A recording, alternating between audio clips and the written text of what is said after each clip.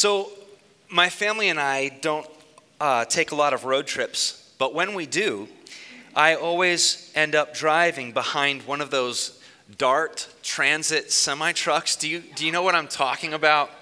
On the backs of all the Dart semi-trucks, there's a picture of a smiling truck driver and then a list of reasons why everyone should want to drive a Dart truck. And it's actually quite convincing. I have my application in. I'm waiting to hear back.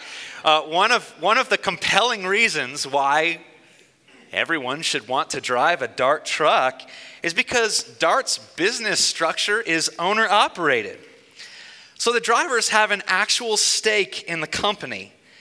And because the drivers have an actual stake in the company, I think that you guys are probably filling out applications right now as we speak, right? No, this is an illustration for a purpose.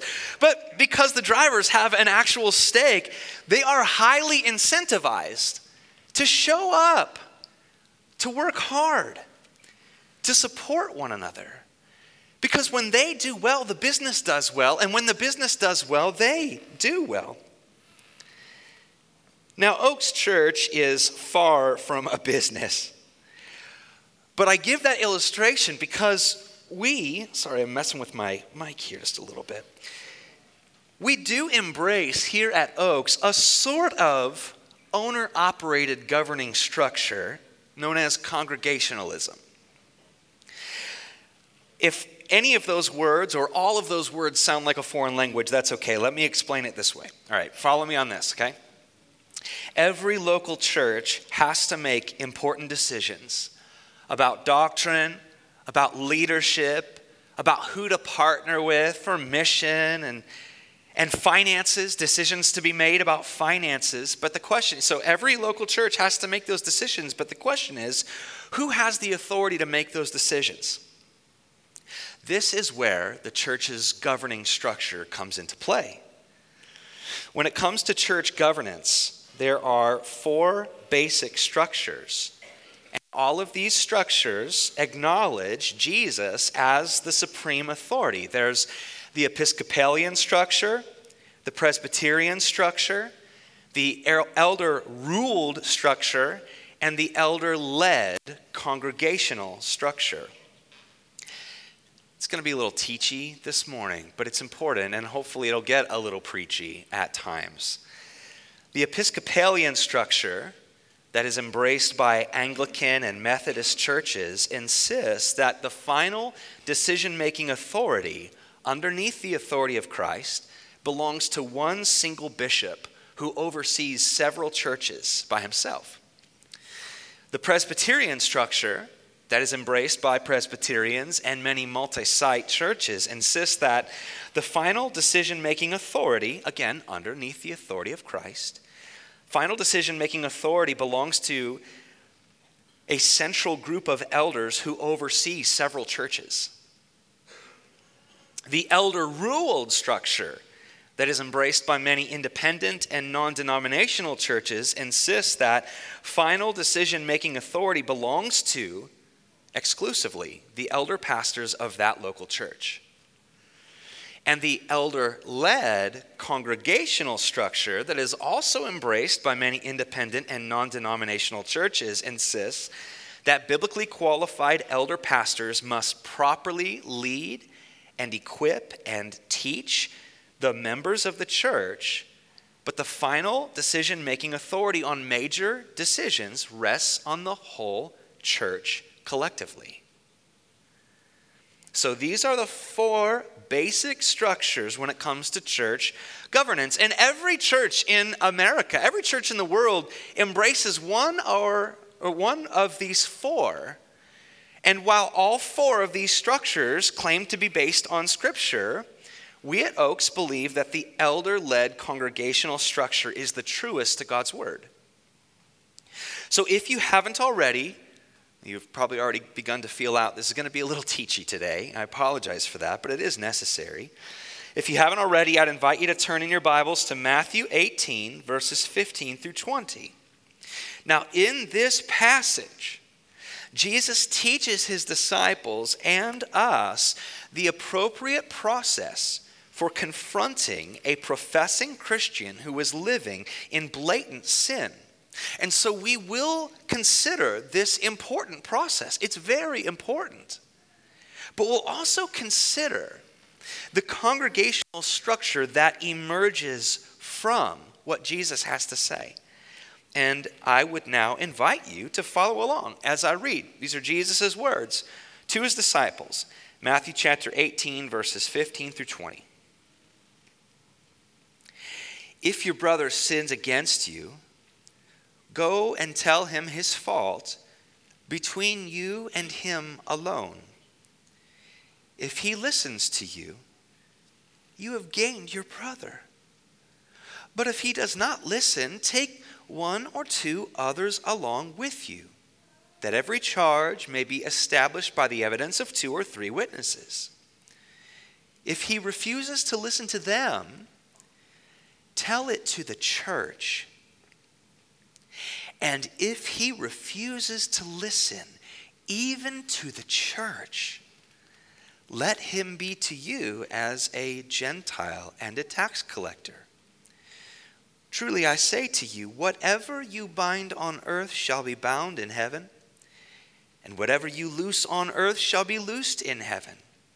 Again I say to you, if 2 of you agree on earth about anything they ask, it will be done for them by my Father in heaven. For where 2 or 3 are gathered in my name, there am I among them. This is the word of the Lord. Let's pray together. Father, we truly believe this is your word, and we believe that we have been given the gift of your Holy Spirit to help us understand it, to help us apply it, to help us walk according to it. For your glory and our joy, we pray that you would do this among us today in Jesus' name. Amen. Amen. So before we jump into our consideration of congregationalism, let's consider what's right in front of us in verses 15, 16, and 17. Okay? So Jesus presents a hypothetical situation where one professing Christian sins against another. Well, that never happens, does it? No, this is very useful for us to review here. So one professing Christian sins against another. This is Jesus' situation he's presenting. And then Jesus spells out a 4-step process for addressing the issue. And the goal of this process, will you please hear me?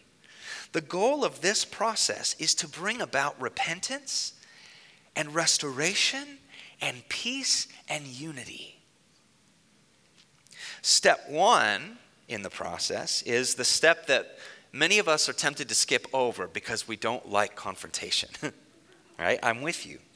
Jesus says in verse 15, if your brother or sister in Christ sins against you, or as some manuscripts put this, if your brother or sister in Christ is simply walking in unrepentant sin, so whether against you or just belligerently unrepentant sin that they're walking in patterns of arrogance, patterns of sexual immorality, greed, gossip, drunkenness, you name it, if a brother or sister in Christ is walking in patterns of that, step number 1, go to them. Go to them by yourself and tell them. Go to them prayerfully and humbly and lovingly by yourself and tell them that their pattern of behavior is out of sync with their profession. Their pattern of behavior is in fact diminishing the joys of the good godly life that are availed to them. Now, you mustn't and I mustn't call a meeting to confront every minor flaw in everyone, right?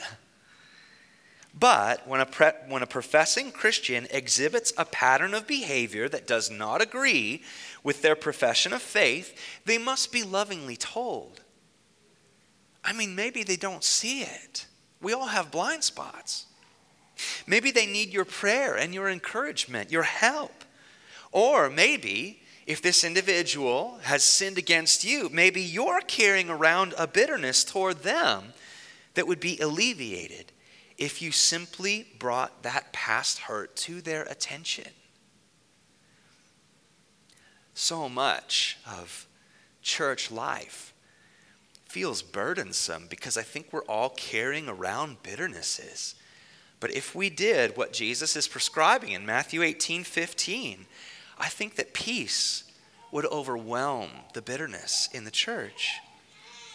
If you do this, Jesus says, if you do this in the second half of verse 15, if you go to your brother or sister in Christ and you tell them that their pattern of behavior doesn't agree with their profession of faith, and if they listen and acknowledge and repent, hallelujah, you've gained your brother or sister.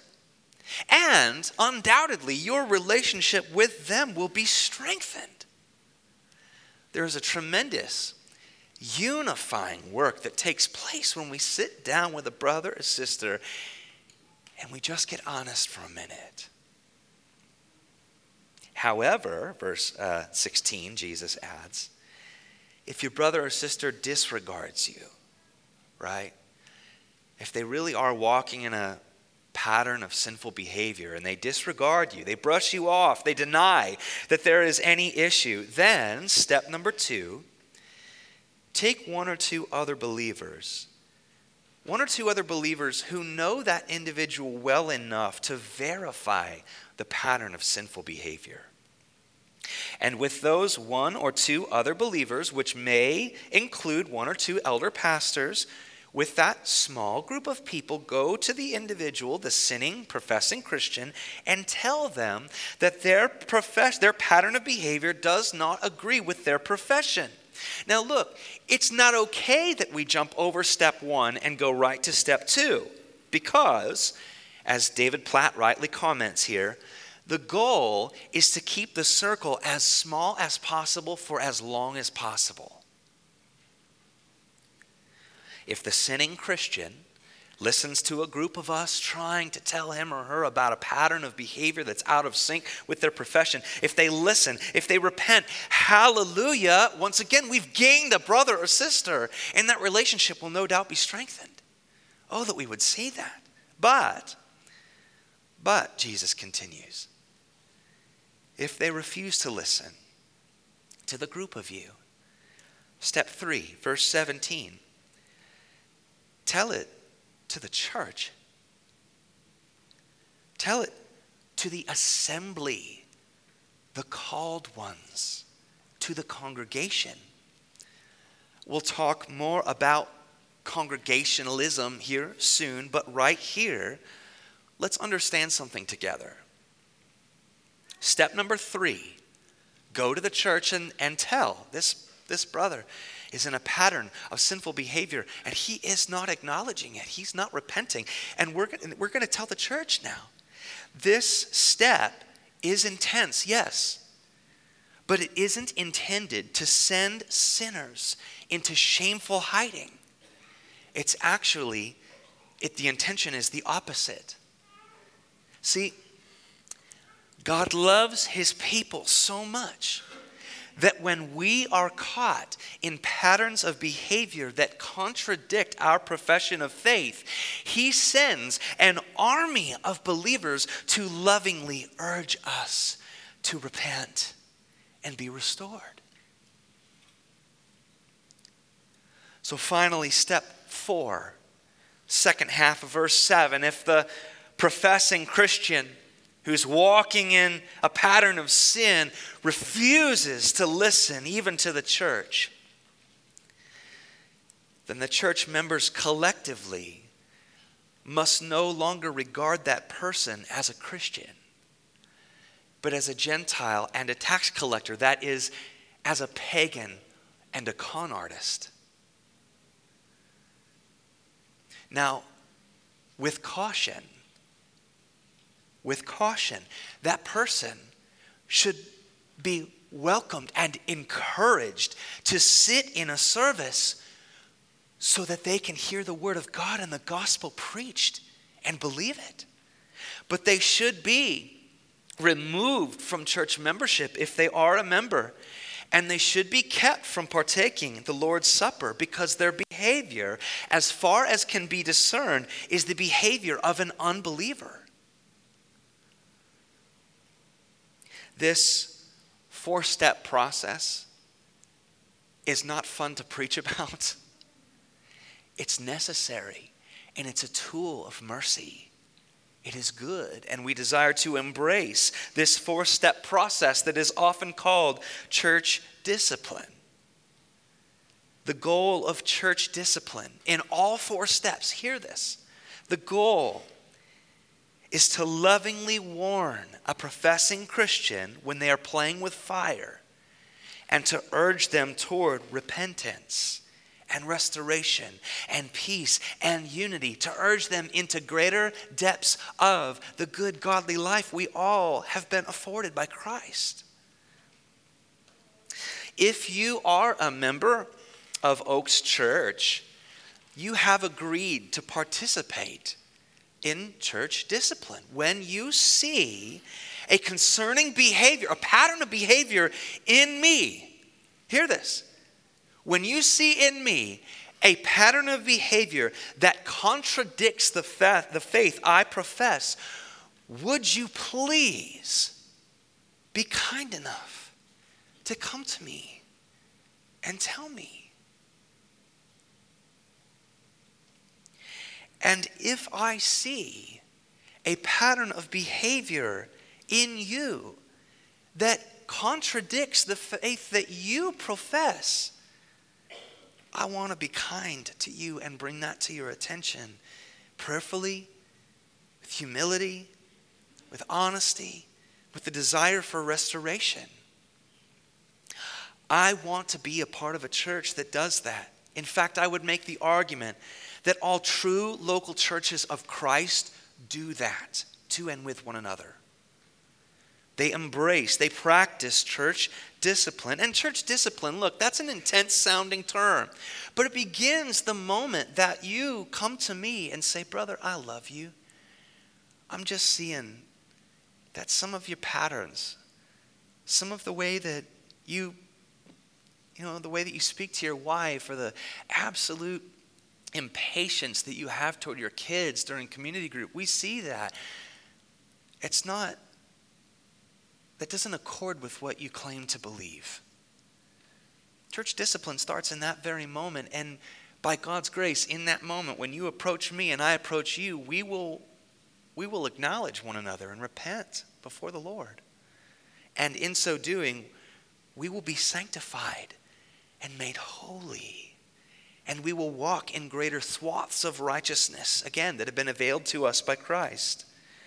Look, God loves you and I so much that when we are caught in patterns of behavior that are sinful, patterns that discredit our profession of faith, God loves us enough to send an army of believers to lovingly urge us toward repentance and restoration. And more often than not, genuine believers respond to step number 1 and maybe step number 2. It very rarely needs to go to step 3 and 4. Let's be encouraged by that. And let's be conformed to obedience to God's word. Let us run the race together and gently, lovingly, humbly alert one another when there are things in our lives that are looking really worldly. And let's help one another to run the race. Let's do that here. So in this passage, Jesus not only teaches us the church discipline process that we've just gone over. He not only urges us to practice it, but in this passage, we're also given very good reason to embrace a congregational church structure. And that's what we'll talk about for the remainder of our time. So for the remainder of our time, few moments that we have, with our eyes on this passage, let's consider this. Number 1, what congregationalism is. Number 2, what congregationalism requires. And number 3, what congregationalism gains. Because it gains for us. So, point number 1, what congregationalism is. In short,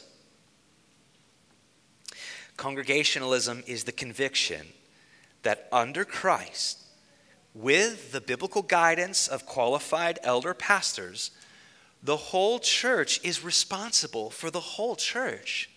And the whole church has the necessary authority to carry out their responsibility. Look again at verse 17. Jesus says, if that sinning Christian in this hypothetical scenario, if that sinning Christian refuses to listen to the smaller group of Christians who are together trying to show him his sin, if he refuses to listen, look what Jesus says to do. Tell it to the church, not a bishop, not a few elder pastors behind closed doors. Tell it to the assembled church. The assembled church, the congregation, is the final authority on this matter. In the middle of verse 17, Jesus says, if he refuses to listen even to the church, do you hear with me the weight that Jesus puts on that? If he refuses to listen even to the church, that's the last step. If he doesn't listen to the church, then the men and women who comprise that church have the collective authority to regard that person as a non-Christian. Verse 18, truly I say to you, dear church, whatever you bind on or loose on earth shall be bound or loosed in heaven. That's a kind of a paraphrase, a conjunction of that verse. Now look with me really quickly, just a brief commercial, because a lot of churches in America, led by, I'll just call them false preachers, twist that. Jesus isn't giving us authority to bind up sickness and to loose health, wealth, and prosperity. That is nowhere in the context here. Look at the verses preceding it. Look at what Jesus says. He's giving us the collective authority to maintain the integrity and the safekeeping of the church. That's what we have authority to do. And when we wield this authority reverently, look at what he tells us in verses 19 and 20. We have his seal of approval when we do this rightly. Together, we are his body. Together, we are his representatives. And as such, together, we possess Jesus' power of attorney. This is a sobering privilege. It is. And it begs the question, what does congregationalism require? Point number 2. And this is where church membership comes into view. This is where we're going to talk about that. Because Jesus has given the men and women of Oaks Church the collective authority to uphold this responsibility. Because of that, it is really important. This is critical that the men and women who are counted among us, it's critical that they actually be believers who believe God's gospel, who trust God's word, and who have been filled with God's Spirit. There needs to be a process for figuring out who among us does these things. And so, 3 times a year, the elder pastors at Oaks host a membership class. You heard about it in the announcements this morning. And, by the way, this is a very accidental timing. This was all the Lord's providence that tonight we have a membership class. But 3 times a year we have this class, and we lay out the biblically founded passions, priorities, and particulars that give shape to Oaks Church. And then following our membership class, the elder pastors sit down with every man and or woman who desires to become a member, and we ask them to articulate their profession of faith. We ask them, what is the gospel that you claim to believe? And what is the evidence in your life that the Spirit is at work in you? What did you look like before God opened your heart? And what are you looking like and growing into after we ask these questions. And then we emphasize to them how important it is that they be prayerfully, consistently, intentionally among us. Because if the Lord wills to add new members to this church by the approval of the current members, then those new members coming on board, they too will have a voting say when it comes to the big picture direction and integrity of the church. Do you see with me how healthy congregationalism requires a sort of membership process? We've got to know who among us really follows after Christ. And only that person and those people will be given the ability to say with a vote, yep, let's go in this direction. Nope, let's not go in that direction. Another thing, or a couple other things that congregationalism requires, in addition to church membership, requires time and patience and good communication. And those things are often regarded as inconvenient obstacles, right? So years ago, let me tell you a story. Years ago, I was pastorally assessed by the regional director of a particular denomination. And during my assessment, the director told me that I needed to be the sole elder in whatever church I would lead. One elder. You need to do that because it minimizes disagreements. He also told me that I needed to make all the big decisions by myself because if I didn't, decisions would take a long time. Maybe businesses run like that. But Oaks Church isn't a business. And as we've seen, Jesus gives authoritative responsibility to the collective members of the church. He doesn't give that authoritative responsibility just to a single pastor. So, yeah, big decisions are almost always going to be made slowly here. And that will require patience. But the last time I checked, time and patience are actually more of a virtue than an obstacle. Congregationalism also requires good communication. I'm not great at that. I'm trying to be. The elder pastors of the church, we do have an authority to teach and to train and to equip and to lead the church members in a biblical direction. And as long as that direction is biblical, the members do ordinarily have an obligation to follow. But congregationalism requires, look, if you're a member, it requires a very keen ear while I'm up here talking. Because the moment that I start saying, you know what, here at Oaks, guess what? We don't really follow a triune God. It's one God, and he just puts on different hats. He puts on the Jesus hat when he wants to. You need to call the bluff on that. You need to shut that down. Congregationalism requires your active, engaged listening and a responsibility for you to and with one another to hold me and the other elder pastors accountable. I actually really appreciate, there's a pastor, theologian named Jonathan Leeman. You'll probably see his name on a couple of our books in the cafe. He says this when a new member is coming into his congregation. He says this, friend, by joining this church, you are becoming jointly responsible for whether or not this congregation continues to faithfully proclaim God's word, and whether or not the members of this congregation remain faithful to live in it. One day, dear friend, you're coming into membership here. One day you will stand before God and give an account for what you did with this role, this responsibility. So right now, friend, will you sit back? Will you stay anonymous? Will you be passive for the hour and 15 minutes that we gather on Sundays and during the week and on Wednesdays? Or will you jump into the hard and rewarding work of studying the gospel and God's word and building relationships and listening attentively and making disciples of those among you?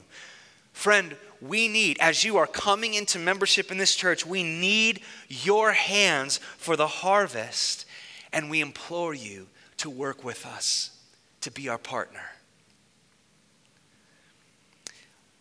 I think I'm going to start reading that to everyone I have a membership sit down with, because that is what we desire as a congregational, as an elder-led congregational church, we desire that right there.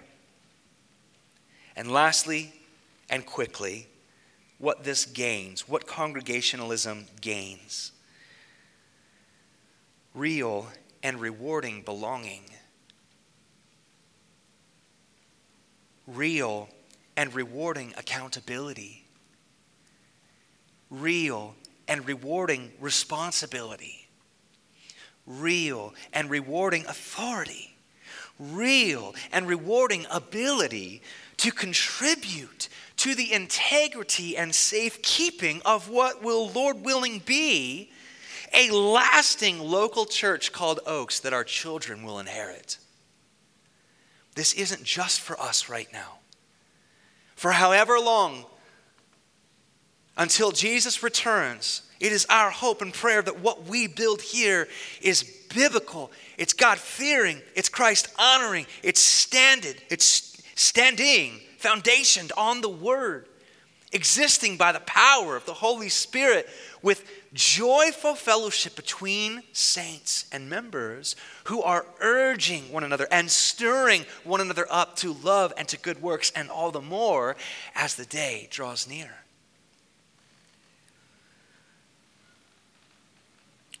And so, all the way back to my really cheesy illustration at the beginning, let's all be DART truck drivers together, because ours is a sort of owner-operated entity. Like the DART transit truck drivers, you and I have an actual stake here. And I'm specifically talking to the members right now. I'm not trying to be exclusive, but I need to be in a certain way. Members, please be highly incentivized to show up on Sundays and Wednesdays and every day in between with me. Roll up our sleeves. Let's work hard. Let's watch one another. Let's speak the truth in love to one another. Let's encourage and support one another. And so there, build, by the grace of God and the power of the Holy Spirit, a very strong and healthy church that our children will inherit. If you believe that Jesus Christ is the Son of God who rose to life over the death of your sin, I would invite you, whether here or another God-fearing, Bible-believing, gospel-preaching church, join us. Become a member. If you believe that Jesus Christ is the Son of God who rose to life over the death of your sin, join us. Let's be consistent. Let's be immersed, attentive, watchful, prayerful, courageous, supportive. And let us do all of that for God's glory, for yours and mine and our health, and for this lasting local work that's called Oaks Church. We participate. Congregationalism. Let's pray, and we will sing a little bit. Oh, Father, I thank you for your word in Matthew 18. I pray that today wasn't all and only information and instruction, but Lord, by your Holy Spirit, I pray that every heart here is stirred to lean into the local church. And maybe for many here, that place is Oaks.